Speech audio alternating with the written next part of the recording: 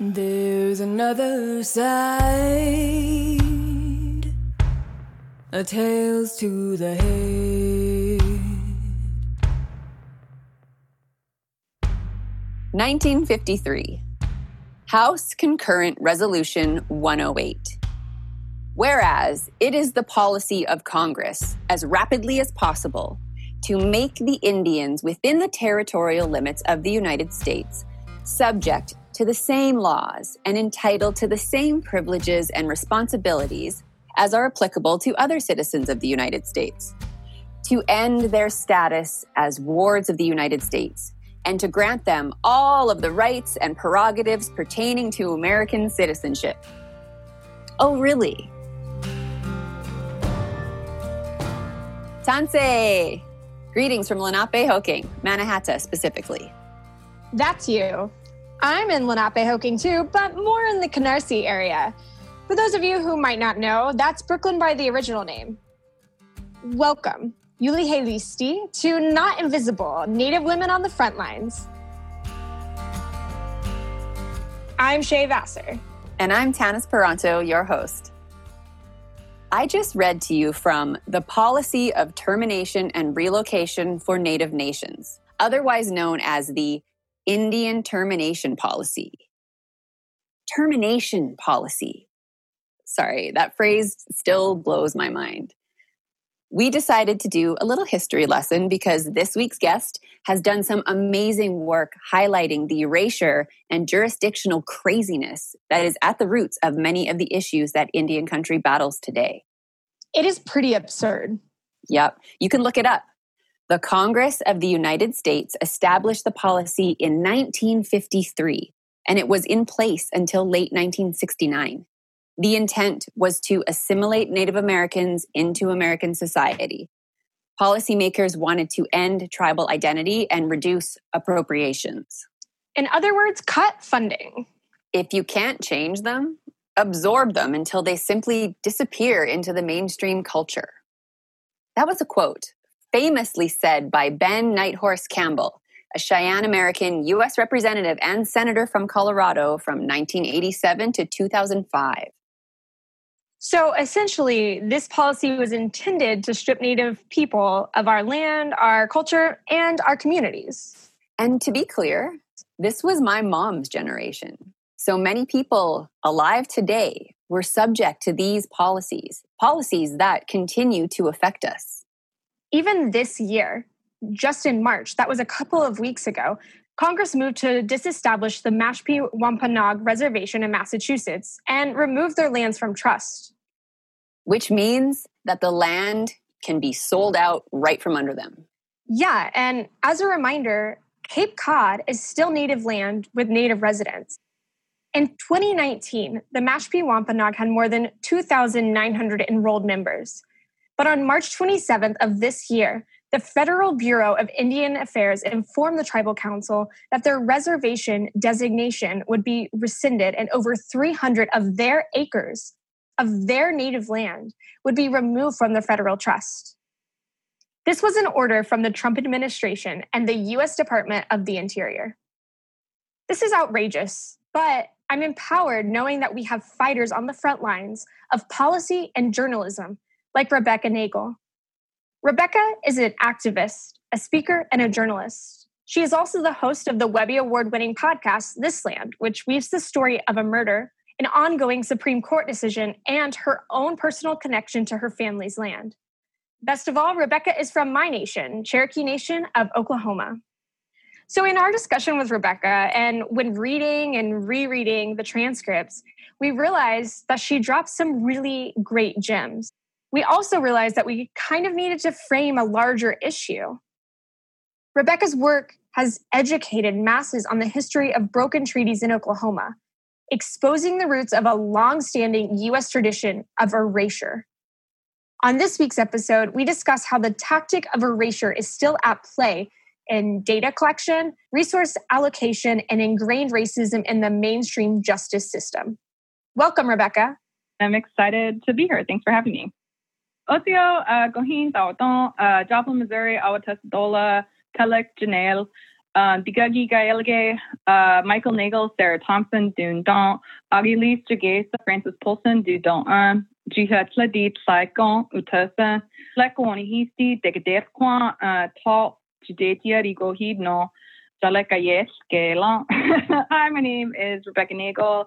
I'm a citizen of Cherokee Nation. I grew up in Joplin. I live in Tahlequah, Oklahoma now. I am a journalist, and so I write for different outlets. I freelance, and I hosted and wrote the podcast This Land, which was a documentary-style series about a court case that is going to have a big impact on treaty and land rights here in Oklahoma. And in addition to that, I also have worked for my tribe. I graduated in December in our adult language immersion program. So in addition to journalism, I'm also a second language learner of Cherokee. I am a storyteller and I am a journalist because I believe in the power and the transformative change that can come from storytelling. Let's jump right in. Indian people have a really complicated relationship with the government, and so many non-natives are clueless to the struggles that we deal with as Native people. And there just needs to be more of a public understanding of the United States legal relationship to the first people of this land. We're just sort of erased systematically from everything, from, the news, from pop culture. I mean, I'm writing a piece right now just about how we're missing from the data. So like in this moment of coronavirus, where so much of the national conversation, and not just the conversation, but the allocation of resources is being driven by numbers. In a lot of the racial demographic data that's already coming out, we're categorized as other, or we're just like not even included as Native people.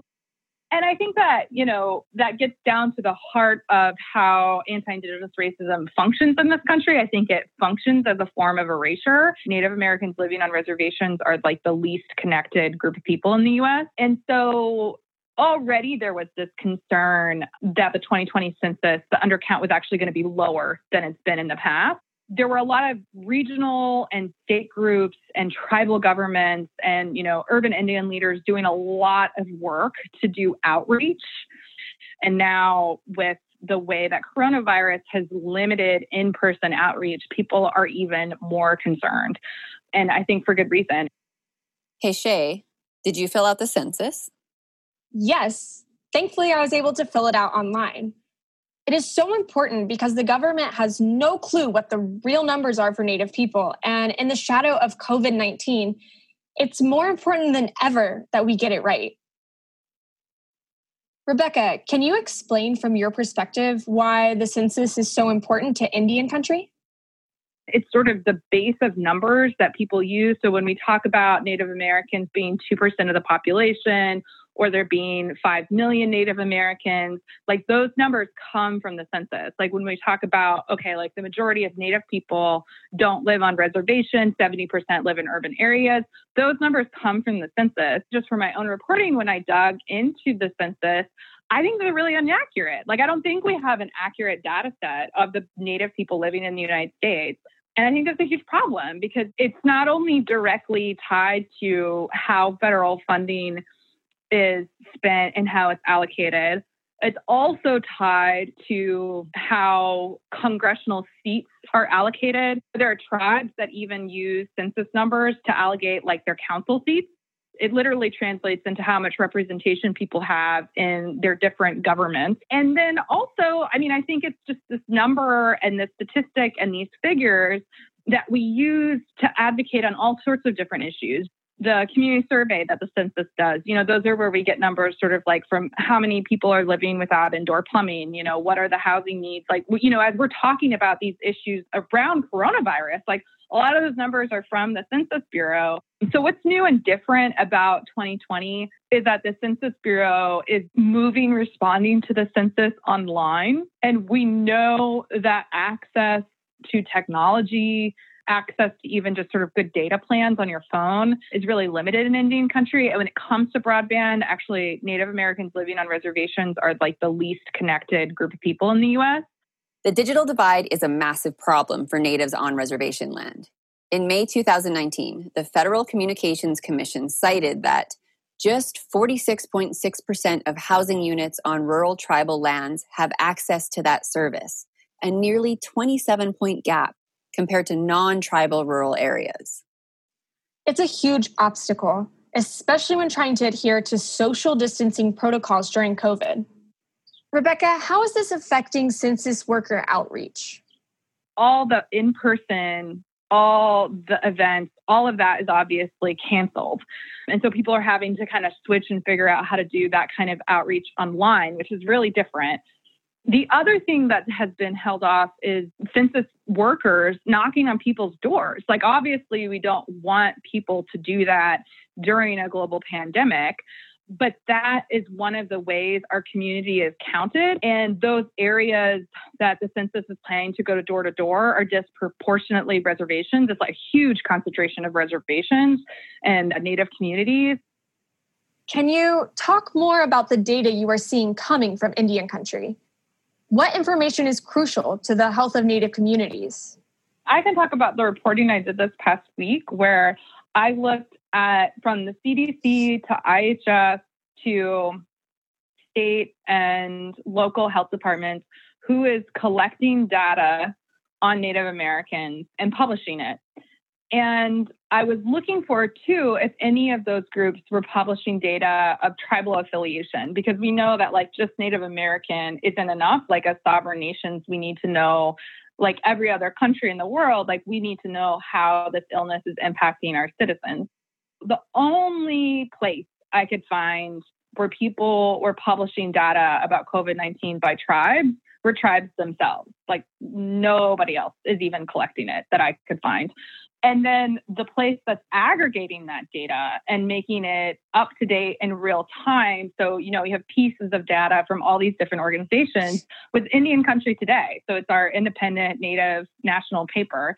And so it's not, the IHS data that they publish is extremely incomplete. It doesn't include all IHS facilities. It also doesn't include hospitalization and death rates, which are really important data points.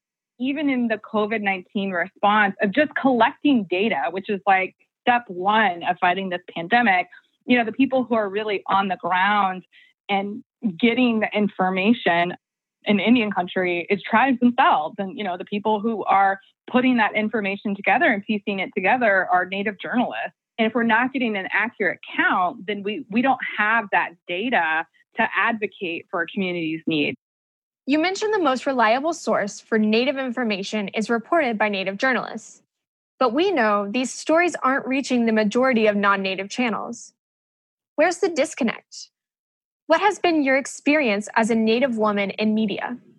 As a journalist, what I see in the media environment is, one, that there are hardly any papers that have Native staff. So we're really, really, really underrepresented Native journalists as just being staffed on papers. It's like you have these rare exceptions like Nick Martin, who's a staff writer, Tristan Atone, who just became the editor-in-chief of the Texas Observer, which is really, really, really exciting. And the magazine that he came from, High Country News, is the only non-Native outlet that I know that specifically has an Indigenous affairs desk.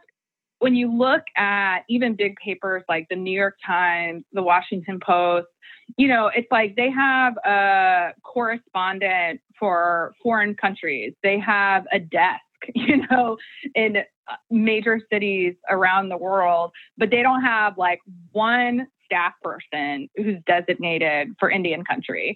And they don't have hardly any Native staff. And so what you see a lot of times in the coverage, I think, is a few different things. Like, one is sometimes when they try to cover a Indian country, they really miss the mark because of ignorance. So we need to look at it as a failure, that they're just not dedicating the resources to this issue that they need to adequately cover it. I think the second thing that you see is that there's this lag time between when things happen in our community and when it gets reported in the mainstream media. That's happening right now with coronavirus. And so, on Navajo Nation, there is a really scary and disturbing outbreak that is happening. And the numbers have been growing really quickly for weeks. So this interview was recorded April 27th. And since then, the mainstream media started to cover COVID-19 and its devastation on Indian country. However, it was weeks late. On our last episode, we spoke with Navajo filmmaker and activist Ali Young, whose work with Protect the Sacred is bringing much needed attention to the crisis. Rebecca, what is your view on the overall news coverage of COVID-19 in Native communities? The Navajo Times and Indian Country Today and Indians.com, all these Native outlets have been covering it daily, covering the numbers, covering, the measures that the Navajo Nation is taking to protect its citizens, things like extended curfews and things like that. And, the New York Times did a story about it, but it was, 3 weeks after Native press had already been covering it. And I think we saw the same thing with Standing Rock, where, it wasn't until literally months after Native media had been covering the protests that it got picked up by the mainstream media. And I think that if it was on any other issue, we would think of that as bad journalism, right? Like the New York Times isn't the paper that publishes regurgitated news 3 weeks after it's happened on any other issue, right? They're the paper that breaks important and critical issues. Their reporters are embedded in these communities and really knowledgeable and on top of stuff. But then in Indian country, they just fail. Like they don't have that infrastructure. Are there any other Indian country specific issues that are being ignored due to the coronavirus pandemic that's happening right now? Native leaders are fighting really hard, and our Native organizations are fighting really hard for Indian country to be included in the legislation that Congress is passing right now. Now we're seeing the Trump administration fail to distribute that money fairly. And it happened with the first relief package. Money was allocated to the CDC, even though Native leaders made it very clear that the money needed to go to IHS if it was going to get into the hands of tribes in a timely manner. It took weeks for it to get into the hands of tribes. Meanwhile, tribes can't buy, basic things like testing supplies. Tribes that have been made dependent on federal funding dollars by the way that those systems work, that were governments that aren't allowed to tax the same way that cities and states are. The whole history of colonialism and everything is that we've been made dependent on those federal funding dollars. And those federal funding dollars are owed to us. It's not that we get free healthcare through IHS. It's that we made exchange between the United States of giving up billions of acres of land and our way of life in exchange for a promise for healthcare, education, other services for our citizens in perpetuity.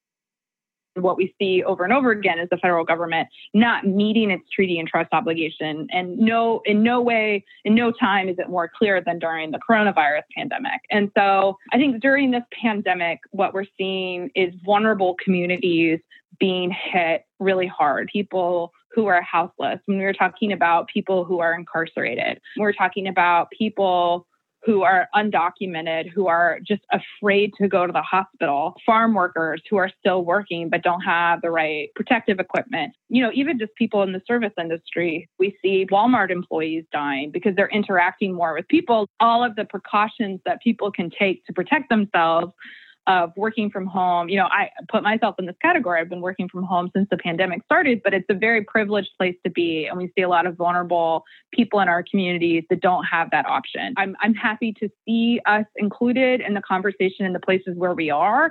And I'm disappointed in a lot of places to see our community get missed. Can you tell us a little more about the work that is being done in Cherokee Nation? In Cherokee Nation, I believe we have 3 rapid testing centers. So we're leading, we're leading Oklahoma. I think that you're seeing that kind of response across Indian country of being more aggressive about fighting coronavirus where the federal government is failing. I think all tribes want to do that for their citizens, but not all tribes have the same access to resources in a moment of crisis like this. And that's where, fully funding IHS and the federal government fully meeting its treaty obligations is so important, so that, we know that tribes are the best at providing services for our own communities. And it's really important that we have the resources to do that. Speaking of Oklahoma, there's recently been extra attention on the state as the fate of 5 tribes and their sovereignty rests on a Supreme Court decision. Rebecca first reported on the Murphy v. Carpenter case in a Washington Post article from November 2018 entitled, "Half the land in Oklahoma could be returned to the Native Americans. It should be." Her reporting prompted a podcast called This Land, which dove deep into Indian law as it was leading up to the highly anticipated decision. We'll hear argument next in case 17-1107, Carpenter versus Murphy. It's had kind of a wild ride at the Supreme Court. It was postponed, which is a very rare thing that happens. And then an even stranger move, the Supreme Court granted cert to a totally different case, but that was basically asking the same legal question, which is, did Congress ever disestablish the reservation of Muskogee Creek Nation? And the way that question is being asked is, does the state of Oklahoma have criminal jurisdiction over Indians who committed crimes within the reservation boundaries of Muskogee Creek Nation? And so they took a different appeal from a totally different crime, from a different defendant, and they are going to argue that case, which is called McGirt, by teleconference on May 11th. So, we were all waiting for the re-argument date on Murphy to be announced, and then we saw McGirt get announced, so then we were all getting ready to go to the oral arguments for McGirt in April, and then because of the coronavirus pandemic, they got postponed, and then I was like, this case is never going to be decided. And then it is going to be argued now in May, and then probably decided by the end of the term. The Honorable, the Chief Justice and the Associate Justices of the Supreme Court of the United States. We'll hear argument first this morning, case 18-9526, McGirt versus Oklahoma. The case was indeed heard on May 11th, 2 weeks after we spoke with Rebecca. However, the justices' inquiries focused more on rare what-ifs that would affect non-natives instead of the legal rights that natives have on their own land. It would be dramatic. It would transfer, and we assume this would apply to all of eastern Oklahoma, not just the Creek Nation. All of eastern Oklahoma, any crime involving an Indian as a victim or a perpetrator would be subject to federal jurisdiction, not state jurisdiction. And there are not the FBI resources, the U.S. Attorney resources, the other resources. It would also call into question a number of convictions that have been obtained under state law over the intervening years. And beyond law enforcement, under this court's decisions in Sac and Fox and Chickasaw, the Indians could not be taxed by the state in the entire area of the former reservation of income tax if they earned it there. They couldn't be imposed a sales tax. This would be a dramatic change from the way everyone has understood it for the past 100 years. No decision has been delivered at this time.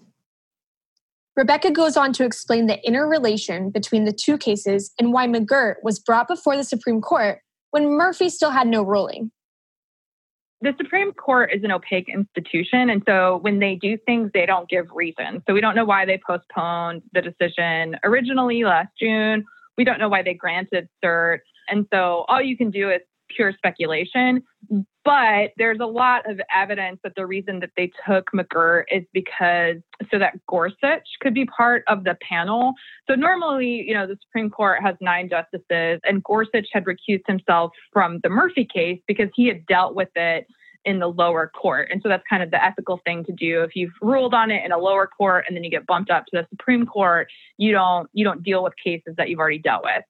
And so there was only 8 justices ruling on Murphy. And the thinking is maybe they were stuck and they couldn't, come to a decision or couldn't come to a decision that they felt good about.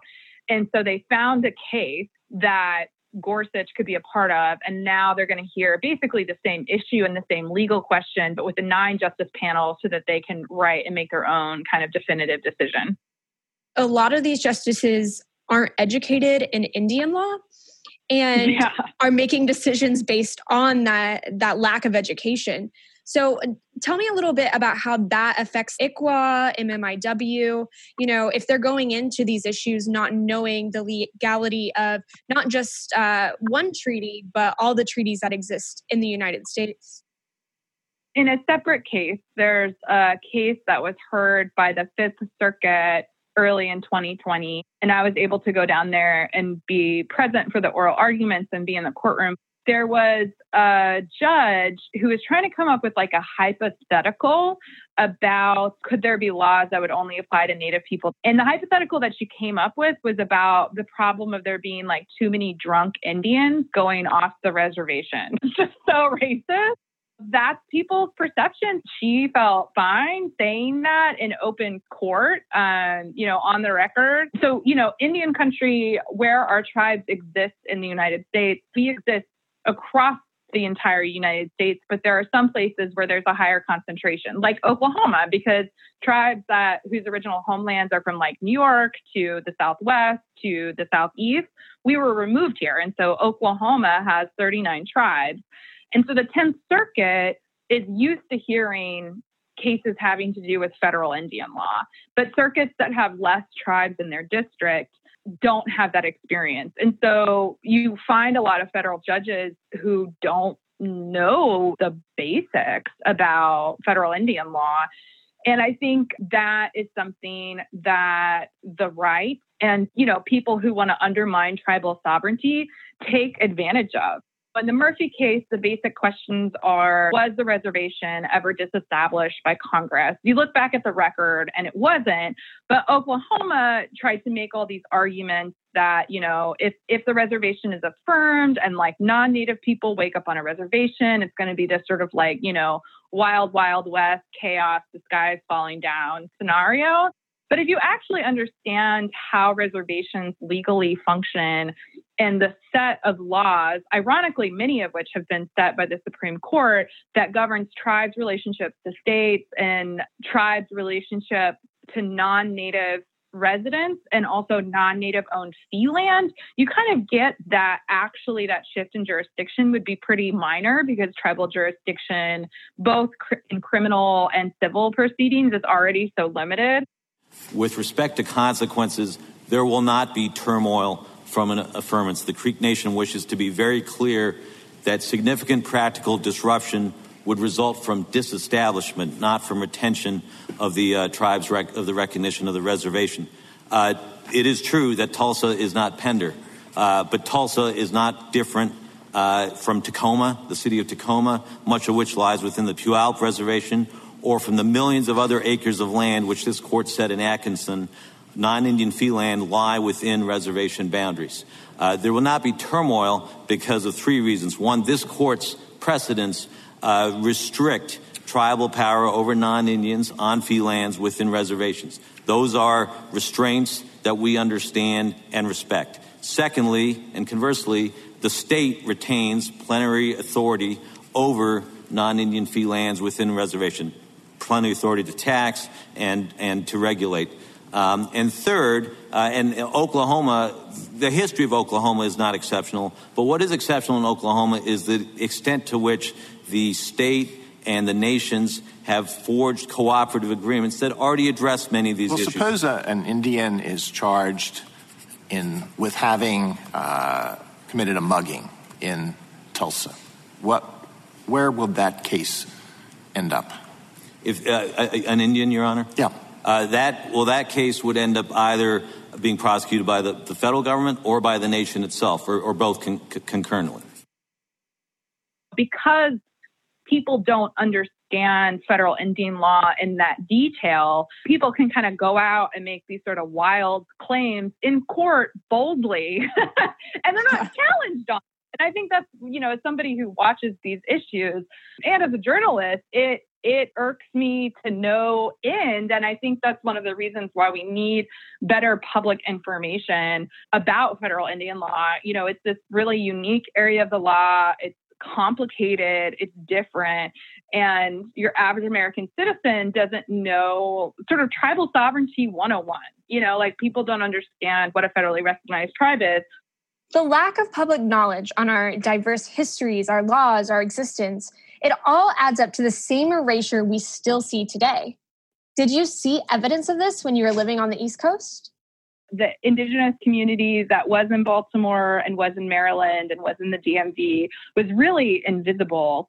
And it makes it so hard to advocate for issues when people, A, don't even think about you, and B, when they do, are kind of not sure that you're real or that you're alive. And I think that those stereotypes are so deeply ingrained in the American consciousness. And I think that that's kind of the barrier we have to break down, because I think that we're not going to get policies, we're not going to get policies that benefit federally recognized tribe until we have a voting public that knows what the hell a federally recognized tribe is.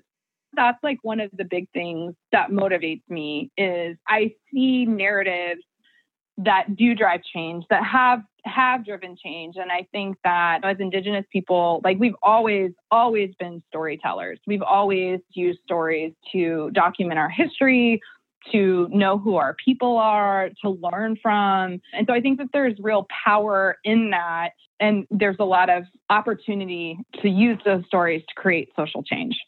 Thank you so much, Rebecca. Folks, if you haven't already, you need to check out This Land, Rebecca's brilliant podcast, which was just awarded a Webby for Best Documentary Miniseries about two murder trials nearly 2 centuries apart, and how a current Supreme Court decision will affect the fate of 5 tribes.